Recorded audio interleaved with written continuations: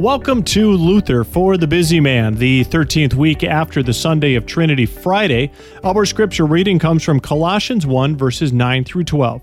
And so from the day we heard, we have not ceased to pray for you, asking that you may be filled with the knowledge of His will in all spiritual wisdom and understanding, so as to walk in a manner worthy of the Lord, fully pleasing to Him, bearing fruit in every good work and increasing in the knowledge of God, being strengthened with all power according to His glorious might, for all endurance and patience with joy, giving thanks to the Father who has qualified you to share in the inheritance of the saints in light.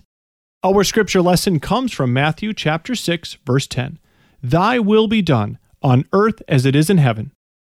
We have seen in our consideration of this gospel, Luke 10, 23 through 37, what God means when He says you shall love the Lord your God. He means you, the whole you, not only your hands, your mouth, or your knees. When we love God with such a fullness of our being, we fulfill this law. But there is not a single person on this earth who fulfills it in this manner. Indeed, we all do the very opposite. This law makes sinners of us all, so that not even the smallest letter of this commandment is fulfilled, not even by the greatest saint in the world. No one adheres to God with his whole heart in such a way that he could forsake everything for God's sake.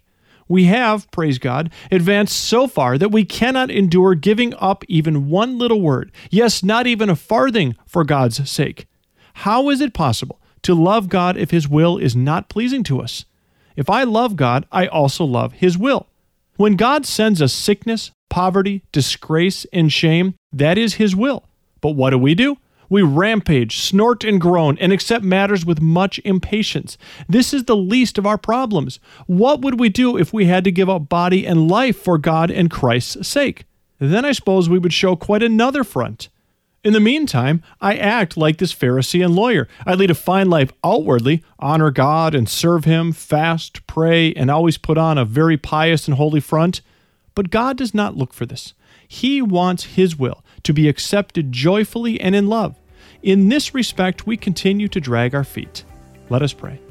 O God, make us ready and willing at all times to obey Your holy will, not grudgingly and impatiently, but wholeheartedly, freely, and openly, for Christ our Savior's sake.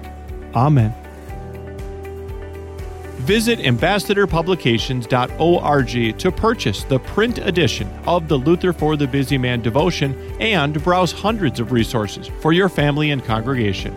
This podcast is produced by the Free Lutheran Bible College and Seminary in Plymouth, Minnesota. Check out our upcoming Spotlight Conference, October 10th and 11th. Messages from Keith Farron and Matt Whitman will encourage students and guests to trust and enjoy Scripture. Register for free at flbc.edu/events.